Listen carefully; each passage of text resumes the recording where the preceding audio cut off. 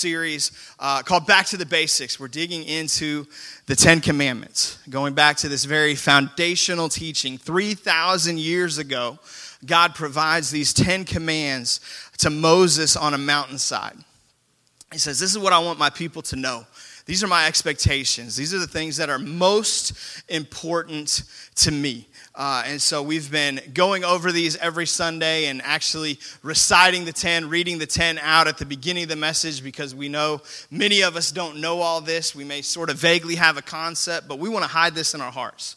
We want to, if these are God's expectations, if this is what God asks of us, we want to be able to live up to it. So if you would, join me and stand. We're going to read these out loud together as we get started this morning. Commandment 1 says, "You shall have no other gods before me." Number 2, you shall not make idols. Number 3, you shall not misuse the name of the Lord your God. Number 4, remember the Sabbath day by keeping it holy.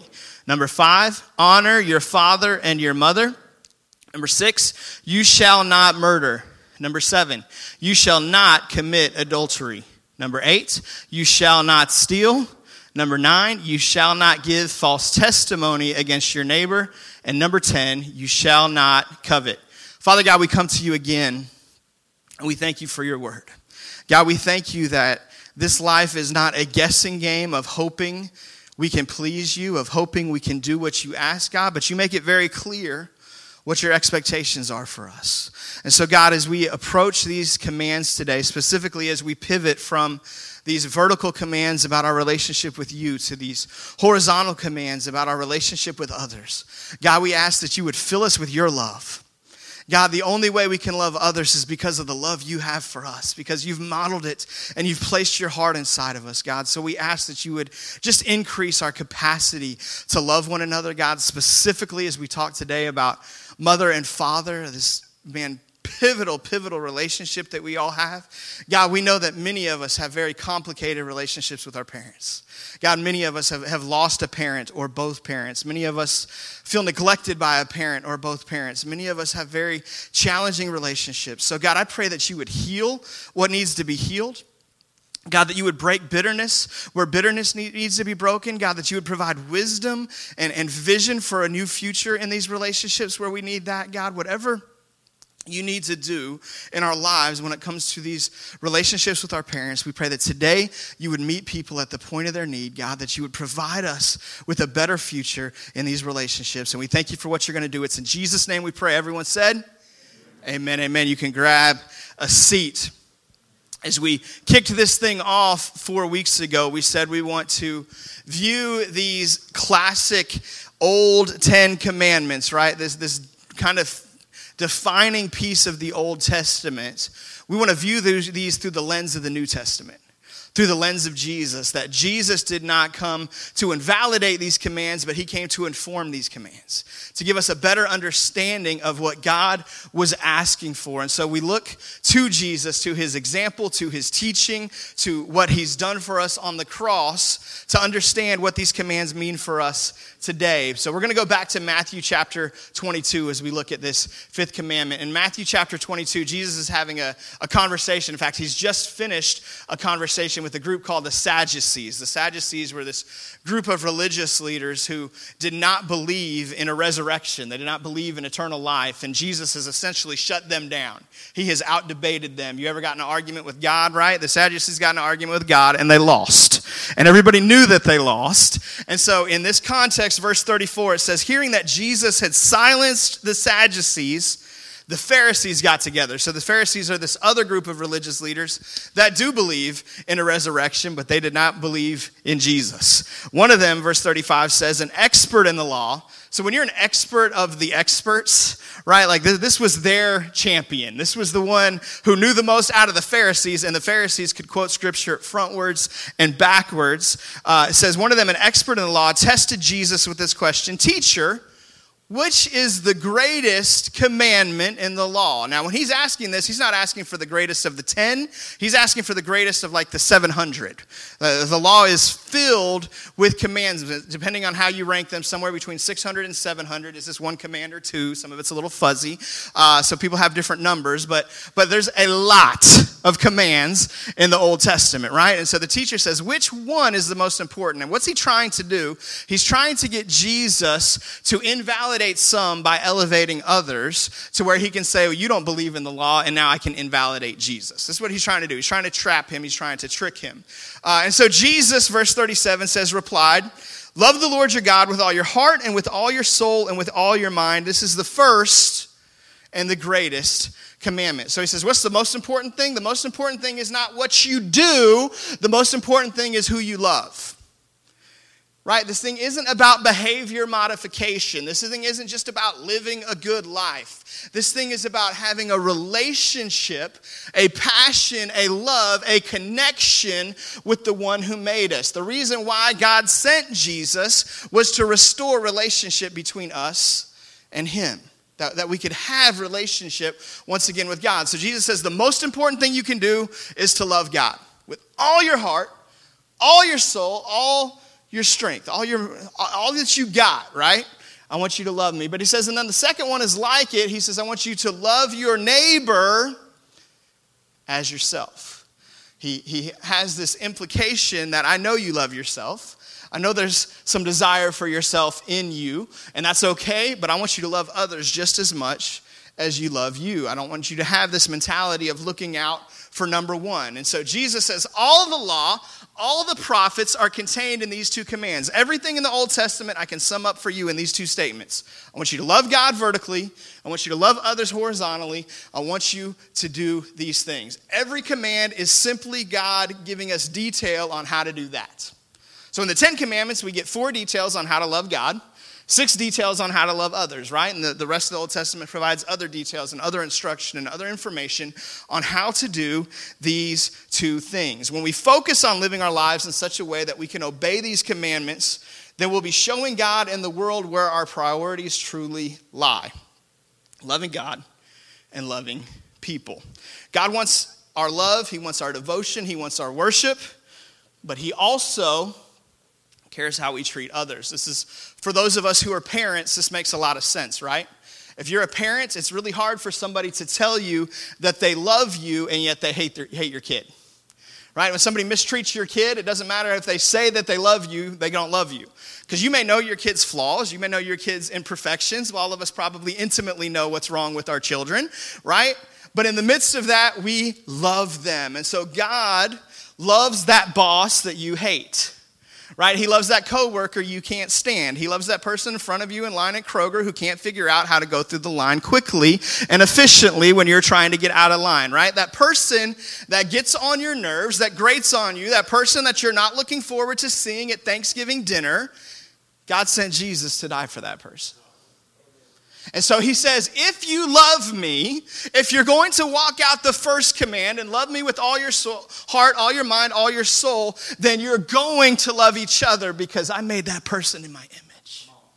Because I sent my son to die for them. Because that person is so massively important to me. And so he says, if you're going to love me, you better love others. God demonstrates for us his desire for us to love others through these next 6 commandments. We'll start today in Exodus chapter 20, verse 12. And it says this, it says, honor, everybody say honor. Honor your father and your mother. Isn't it interesting? He doesn't say honor your parents. He makes it specific. I want you to honor mom and I want you to honor dad. And for us in our generation, our world is a little more complicated than it was 3,000 years ago. Your father and your mother might mean your step-parent. It might mean your foster parents. It might mean a surrogate parent, right? It may be somebody who's a spiritual parent in that role. For many of us, the classic biological mother and father growing up in that home, unfortunately, hasn't been provided for us. And so I think you can insert whoever it is that fills that role in your life. That's who God's calling you to honor. Now, I think the biological parent certainly is worthy of that. And that's important, but I think it's less about biology and more about relationship, if that makes sense. He says, honor your father and your mother. And then he says, so that you may live long in the land the Lord your God is giving you. It's this implied promise that the way that I love my parents, the way that I honor my parents is actually going to impact how long that I live. And that never made sense to me until I remembered every time my dad said, I brought you into this world, I can take you out, right? And so if I wanted to live long, I'm just kidding, my dad wasn't actually going to kill me, but he did say those words. There's this thing that God's going to bless us with longer life if we learn how to honor our father and mother. That means this is kind of a big deal, right? Like if you provide something that says you're going to live longer, how long did people search for the fountain of youth? How much did they sacrifice to try to find something just to grab a little more life? God says, I've got something that's going to give you more life. Honor your father and your mother. So what I want to do today is I want to share with you 5 things to know about the Fifth Commandment. Some of these may be obvious. Some of these you may have never considered before. But if you're taking notes, I want you to write these down. I believe that these will bless you and empower you to walk out this commandment. The first one is this: how we act in the world starts in the home. How we act in the world starts in the home. As God makes this great pivot from teaching us how to love him to teaching us how to love others, he's going to get to the place where he talks about loving everybody, right? I don't want you to lie to anybody. I don't want you to kill anybody. I don't want you to covet what your neighbor has. He's going to get to this stuff that applies in all directions, but he starts where the rubber meets the road, right? He starts with these relationships in the home, these relationships that are most meaningful, most impactful in our life, and many times for us, the relationships that are most difficult and most complicated. And he says, before you can worry about loving everybody else out there, let's start with the nitty-gritty. Let's start with the one right smack in front of your face. Isn't it interesting that we live in a generation thousands of years later where we have the study of psychology. We've got this ability to understand the human mind and the human emotions and the way that God has wired us in ways they had no clue about 3,000 years ago. And what has modern psychology discovered in the last few generations? They've discovered that almost every human interaction in some way stems back to the way that we relate to mom and dad. Right? We get mom issues and dad issues and Oedipus complexes and Electra complexes and all this stuff in psychology talks about, man, the thing that fleshes out in your marriage, the thing that's happening in your parenting, the thing that's going on at work, it's not really about the thing that's going on at work. It's about your relationship with your dad. See, God understood that. From the very beginning, he understood that the way we live in the world, the way we reflect him, the way we glorify him, if we're called to love our neighbor as ourselves, it's going to start with getting it right when it comes to mom and dad. So everything begins in the home. Now, that's not to say if you have a bad relationship with mom and dad that God can't redeem or that there's not a way for you to be a good husband or a good wife. It's not to say that if that relationship has gone askew, because we serve a God of redemption and we serve a God who moves and a God who steps into broken situations and brings new life. But it is to say this: every one of us in this room is a product of our relationship with our mother and our father in some way.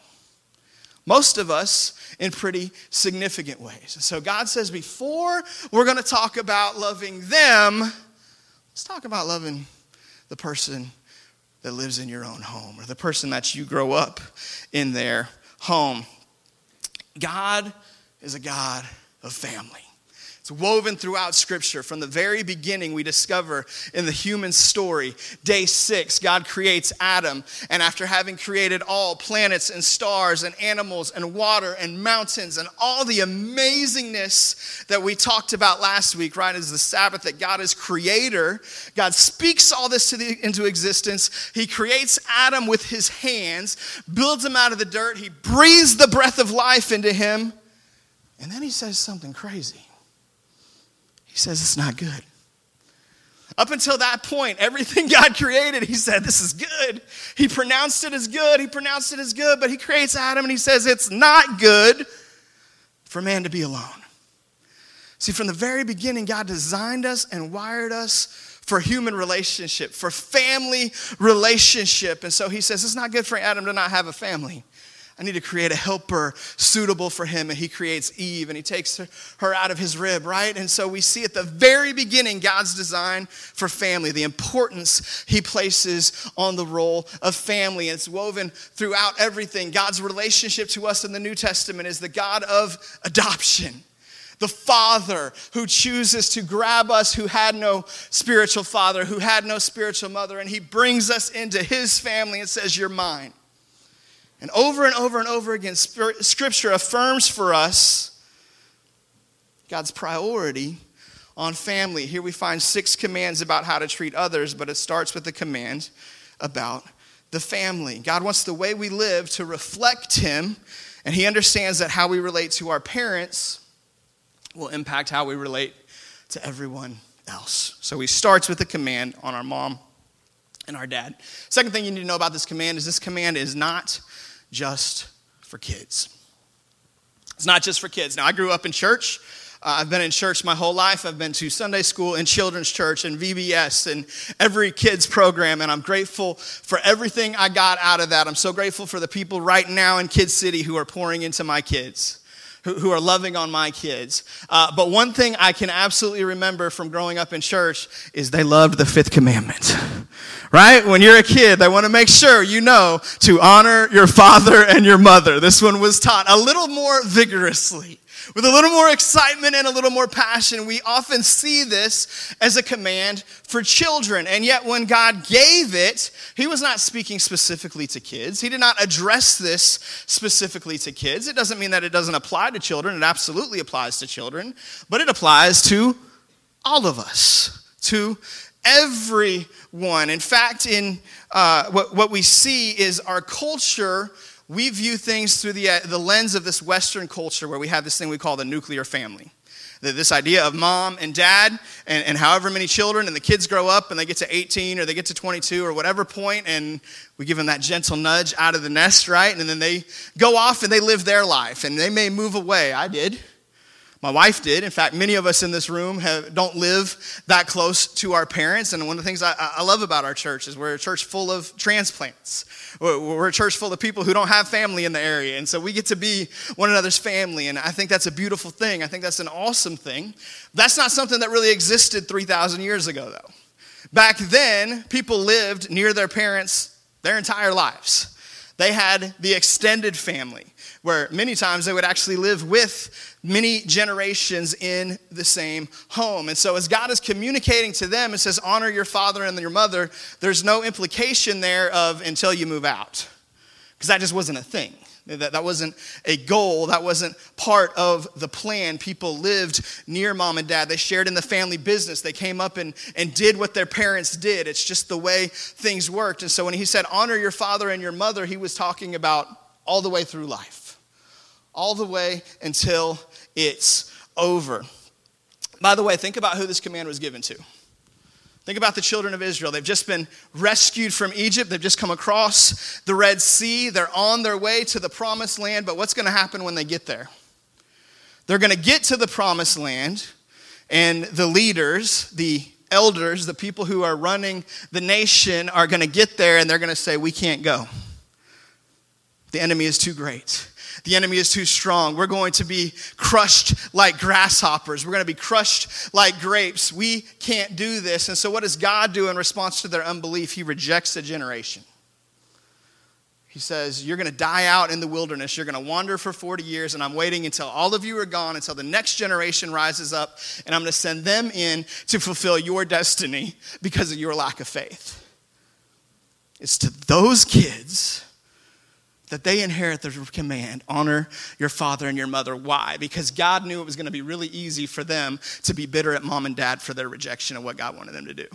It was going to be really easy for them to be prideful and to think that they somehow had things better spiritually than mom and dad did. And so God gives them this command before they start seeing a generation fall apart, before they start seeing the misery of wandering in the wilderness for 40 years. He says, I want you to know I'm expecting you to honor your father and your mother. I'll deal with your father and your mother's sin. I'll deal with your father and your mother's unbelief. That's my job. But your job is to honor them. Don't you think just because I've put this on them that gives you some sort of get out of honor free card? And so that generation is the one who inherits the command to honor their father and mother. And he says, if you do, it'll go well for you and you will live long in the land. In other words, they're not going to live long, but I want you to. And so the command to honor was not just for kids, and it wasn't just for that moment. It was for a future season that God knew that there was going to be a great opportunity for them to dishonor their parents and to have great feelings of dishonor towards them. The third thing I want you to see is this. There's a difference between honor and obedience. There's a difference between honor and obedience. These words seem sort of similar, and we can kind of use them interchangeably. We know that kids are supposed to do both, right? They're supposed to honor their parents and obey their parents, but biblically, these things have very different meanings and very different significances. In Ephesians chapter 6, we actually do find the command for children to obey their parents. And the context here, the Apostle Paul is writing to the church in Ephesus, and he's talking again about family relationships, husband and wife, at the end of Ephesians 5. Children and parents, as we begin Ephesians 6. And in Ephesians 6, verse 1, it says this. It says, children, obey your parents in the Lord, for this is right. And then he calls back to Exodus chapter 20. Honor your father and your mother, which is the first commandment with the promise, so that it may go well with you and that you may enjoy long life on the earth. So there's this implication here. He says it's going to go well with you. Your life's going to be blessed. It's going to be favored if you honor your father and your mother. But he says specifically, children, obey your parents. So honor your father and mother, not directed specifically to children. Obey your father and your mother, specifically directed to children. There's a difference here in what is being asked of one another. So what's the difference between honor and obedience? Honor is about attitude. Obedience is about action. Honor is about my heart. Obedience is about what I do. So it is possible for me to obey my parents while not honoring them. It is also possible for me to honor my parents without obeying them. At this season in life, 39 years old, almost 40, live 10 hours away, 8 hours away from my parents. I don't have to obey my parents. If mom and dad tell me, I need to get up at a certain time or go to bed at a certain time or not eat a certain thing, I can take that under advisement. Thank you for sharing your wisdom, mom and dad, but I'm going to do what I feel like I need to do, right? I'm not called to obey my parents at this point. If you're 39 and you're still obeying mom and dad, you probably need to work to move out, right? Like you need to get to that place. Like it's not necessarily the best thing at this point. So I can obey them without honoring them. I can honor them without obeying them because honor is about the heart. So if my parents tell me to do something, what's my attitude towards them? How am I responding to them if I decide, this isn't the best thing for me? This isn't the best thing for my family. I'm not under obligation to obey, but I am still under obligation to honor. Best way I can illustrate this is to go back to my childhood, right? You can take a trip back with me to 6907 25th Avenue, Southwest Seattle, Washington, where I grew up. And one thing, my parents were very strict, very disciplinarian. They had very, very high expectations on us. Crazy things like cleaning our room, right? Tyrants, awful people. Just kidding. Parents were great. But they had rules. And there were often times where, I was expected to clean my room and I didn't clean my room. And so here I am in the middle of a video game or the middle of a game of basketball or the middle of whatever. And it's like, you need to come clean your room right now. And I understood the consequences if I did not obey. I was going to get spanked. I was going to get grounded. I was going to lose access to something I enjoyed, right? And so because I understood the consequences, I would choose to obey. I would very grudgingly go clean my room or go wash the dishes or whatever it was they were asking me to do that I didn't want to do. But I didn't do it with a heart of honor. In fact, here's what I did while I was obeying their instructions and getting whatever chore done I was supposed to do. I was plotting my escape. Very vividly and in very great detail, and many, many more times than once, I promise you, I would be cleaning my room and planning the note I was going to write about how I ran away and how it was their fault, about how they've taken me for granted for too long, and the rules were far too strict, and they just didn't appreciate what they had in Troy David Soudan. And so I'm plotting the details. Here's the door I'm going to go out. Here's when I'm going to do it. And here's how they're going to learn what they're missing out on with me, right? Now, whether because of wisdom or fear, I never actually executed any of those plans. I never ran away from home, but I had many, many plans to do so. You see, I obeyed what they were asking me to do, but I did not honor their role in my life. You can walk in obedience while walking in dishonor. And my heart to them in that moment was not a heart of honoring my father and my mother. My heart towards them was a heart of dishonor. And so God's word commands for me for a season while I live under their roof, while I live under their provision, while I live under their protection, that I'm called to obey my parents, but I'm called to honor them not for a season. In fact, I think the command to honor your father and your mother doesn't even end when father and mother are dead. I think the command to honor your father and your mother is just a command to honor your father and your mother. That it just is there. As long as I'm alive, I'm called to walk in honor towards my father and mother. That doesn't mean that there's not sometimes to confront some things that your parents have done wrong or some things that have hurt you. Doesn't mean there's not sometimes to put some boundaries up between you and your parents to protect your kids or to protect the new family that God's blessed you with, right? I'm not saying those things are wrong. I'm saying while you do those things, keep a heart of honor towards mom and dad. I love you and I want what's best for you, mom and dad. In fact, I want what's best for our relationship with you. And so I'm going to set these things up. We're going to deal with these issues. We're going to wrestle with this pain that you've caused, but I'm doing it because I want a healthy relationship with you. I want a better result with you, not because I want to twist the knife, not because I want to hurt you, not because I want revenge for the way that you hurt me, right? It's about the heart. When you confront those things and you deal with those things, I'm called to honor my father and my mother. There's a difference between honor and obedience. Number 4 thing we need to know from this command is that honor is heavy. It's heavy.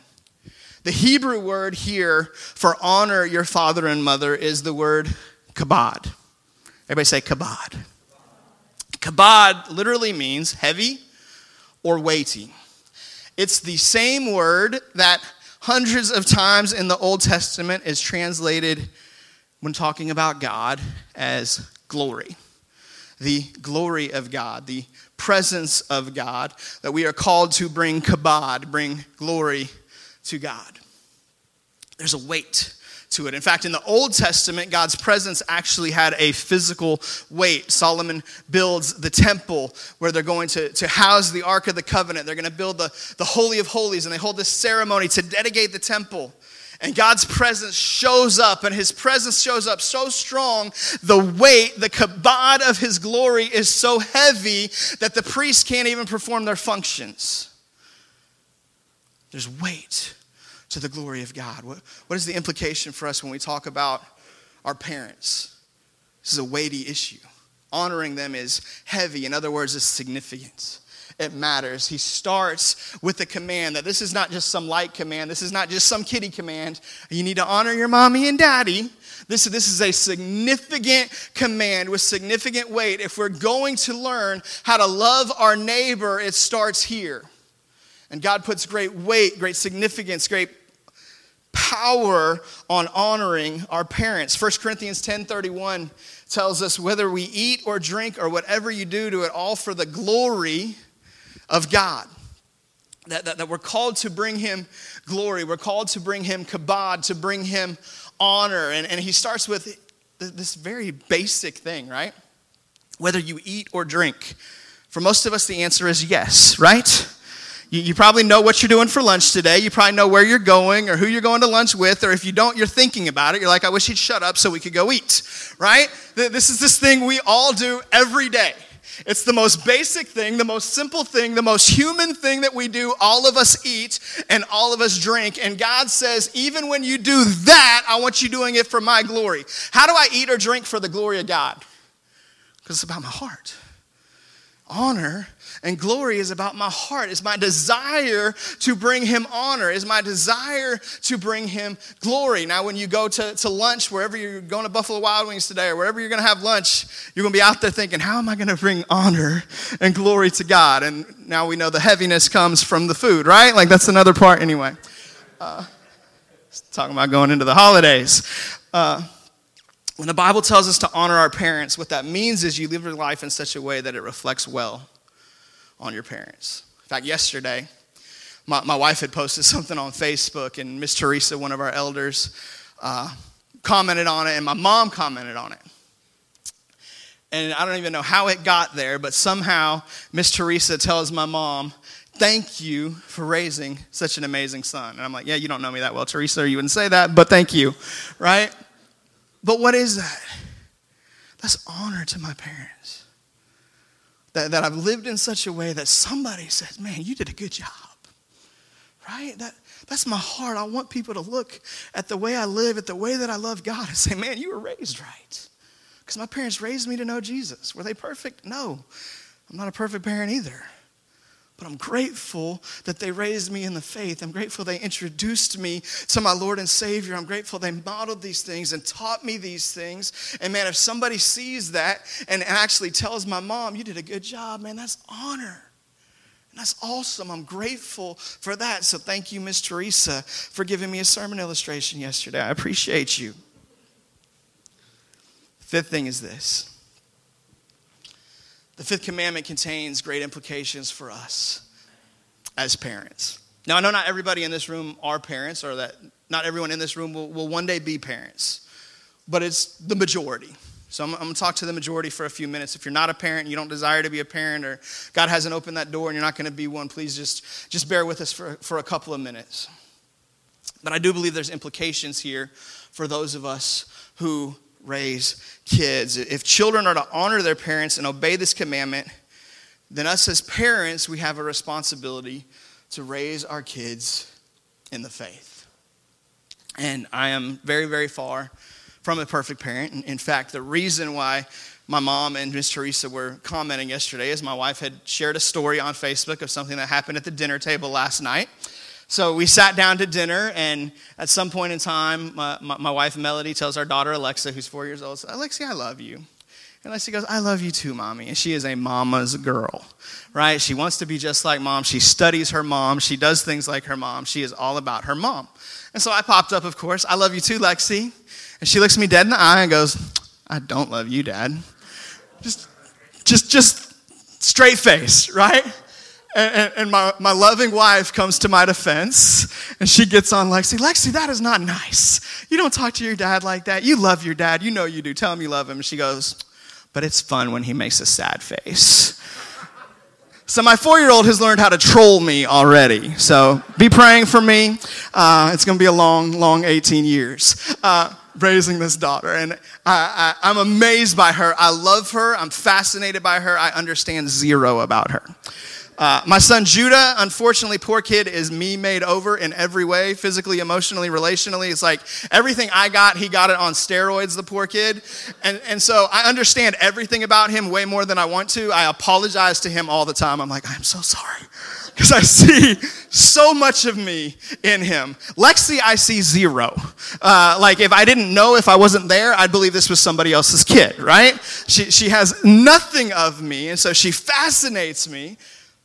I'm grateful for the opportunity, and I feel the weight of raising her.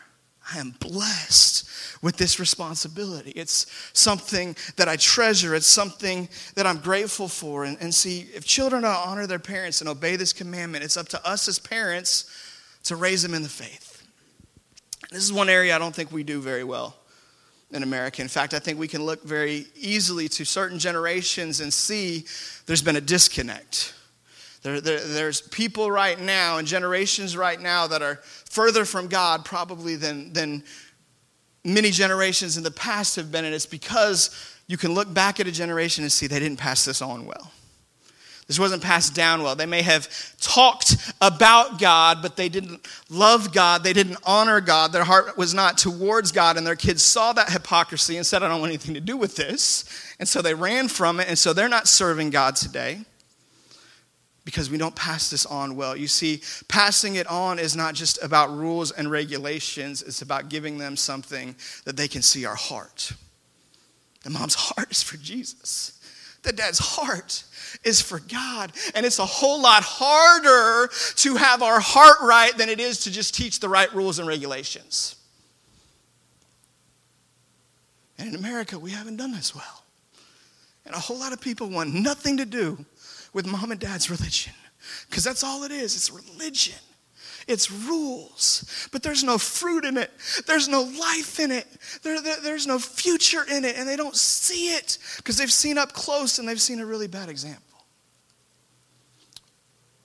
So when God gives the fifth commandment, it contains inside of it an implication that it's our job to pass this down to our kids. Who's going to teach my kids to honor their father and their mother? I am. Who's going to teach my kids to obey mom and dad? I am. Why is that so important? Because if they can't learn to honor and obey mom and dad, they'll never learn to honor and obey their heavenly Father. If they can't learn to obey mom and dad, they'll never learn to obey God. Now, when I say never, I'm overstating that because we serve a God of grace and a God of redemption, and sometimes God's able to rope people in despite the fact they had terrible examples, and I'm grateful for that, and I don't forget that possibility. But I also know if we are saved, if we're part of the family of God, part of God's expectation for us is to pass this down to our kids. Here's the mistake I see a lot of people make in this generation, probably because there's a generation that was forced into so much. You were made to go to church. You were required to do these things towards God, and you felt repulsed by that because your parents didn't live it out because their heart, their honor wasn't there to God, and you're like, I don't want to do that to my kids. And so we say things like, well, I'm just going to let my kids decide for themselves. But I'm just going to let them, when they want to go to church, we'll bring them to church, and when they don't want to go, that's okay. And I understand the heart and what you're trying to do, but can I warn you, mom and dad? I think there's this misidea that our kids are like this blank slate, and they're going to fill that up with whatever they want to fill it up with, and they're going to pursue whatever they want to pursue. But your kid isn't a blank slate. Your kid's a dry sponge. And if you don't give them something to suck up, if you don't give them something to grab a hold of, they're going to find something else to grab. And so if you don't point them in the right direction, if you don't pass this stuff down to them, somebody else is going to pass something. They're going to grab a hold of something. That dry sponge is going to find some moisture somewhere. And as parents, if we don't give them the right stuff, if we don't model for them what it means to truly honor God, to truly love the Lord our God with all our heart, with all our soul, with all our mind, if we don't teach them this and put it into them, they're going to find something somewhere else. Well, I'm not going to make my kids go to church. I don't want to make it just about church because it's not just about church, but it's a really easy way to illustrate this because it's one of the things we do. None of us would ever say, I'm not going to make my kid go to the dentist. She's going to decide for herself if she cares about her teeth one day. Right? He's going to decide for himself if he wants to do homework. I'm not going to make him do that. There probably are parents out there like that, but it's called failure. It's called neglect. Right? It's called falling down on the job. We've been given a responsibility, and sometimes that means we got to be the bad guy. Sometimes that means we got to expect some things out of our kids that they don't want to do. It's why my parents sent me into that bedroom to clean my room when my heart was far from them, right? Because they loved me enough to have some standards, to have some rules, to have some things that they were going to teach me. And as you're doing that, and you are doing that, man, the spiritual's got to be a piece of that puzzle. Don't feel like requiring your kids to do spiritual things is going to push them from God. As long as they see the love for God in you. Now, see, if you require them to do spiritual things and you're not going to partake, or you're only doing them to go through the motions, but your heart isn't really in it, they'll see right through that. They'll smell that hypocrisy a mile away. But if you'll give your heart to God, if you'll desire the kabod, the glory of God to be revealed and reflected in your life, your kids are going to be attracted to that and inspired by that. Not in every moment, not every day, but ultimately you're going to create a path for them to follow, something for them to chase after. In Ephesians 6, we already read the Apostle Paul's directions for children to obey their parents and his call back from Exodus that we must honor our parents. But he doesn't stop there. Verse 4, he goes on to say this. He says, fathers, do not exasperate your children. Instead, bring them up in the training and the instruction of the Lord.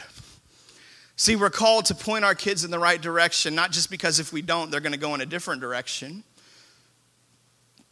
But we got to point our kids in the right direction because God's specifically asking us to do it.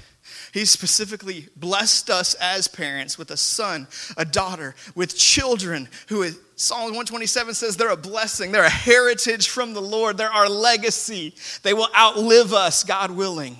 They'll go further than we can go. He says they're like an arrow. An arrow is something that I pull back and I launch out in the world to make an impact. And that's what my kids are. They're designed to make an impact. So it matters that I raise them up to honor me, to honor my wife, not because I'm this amazing person worthy of amazing honor.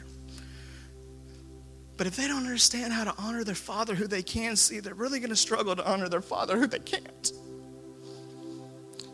If I can't teach them to obey their mother who they can see, they're really going to have a hard time obeying a God who they can't see. So God's put on us as parents a responsibility to lead, to love, to discipline, to point them in the right direction and to launch them out into the world to make an impact. I'll close with this. The fifth command is the transitional command. It goes from the vertical about God to the horizontal about treating others, but it's both. Because the fifth command is there to help me honor my father and mother who I can't see. Why? So that I can learn to honor my Father in heaven who I can't see. You see, the fifth command is about teaching me to have a heart of honor. To have a heart that walks in honor, that desires to reflect well on those whose name I wear. I wear David Souden's last name. I wear Jesus Christ's name as a Christian. And I'm called to bring honor, to bring glory, to bring kabod to his name. And so the fifth command for all of us, whether you're a parent or you're not a parent, whether your parents are alive or they're not alive, whether you got a great relationship with them or a difficult relationship with them or somewhere in between, or maybe it's like, I don't know, just ask me on tomorrow and it might look different, right? Maybe it's up and down. Maybe it's complicated. I get that. But whatever that looks like, the fifth command is there to empower us to better live out the first four commands, the vertical commands, the ultimate command to love the Lord my God with all my heart, with all my soul,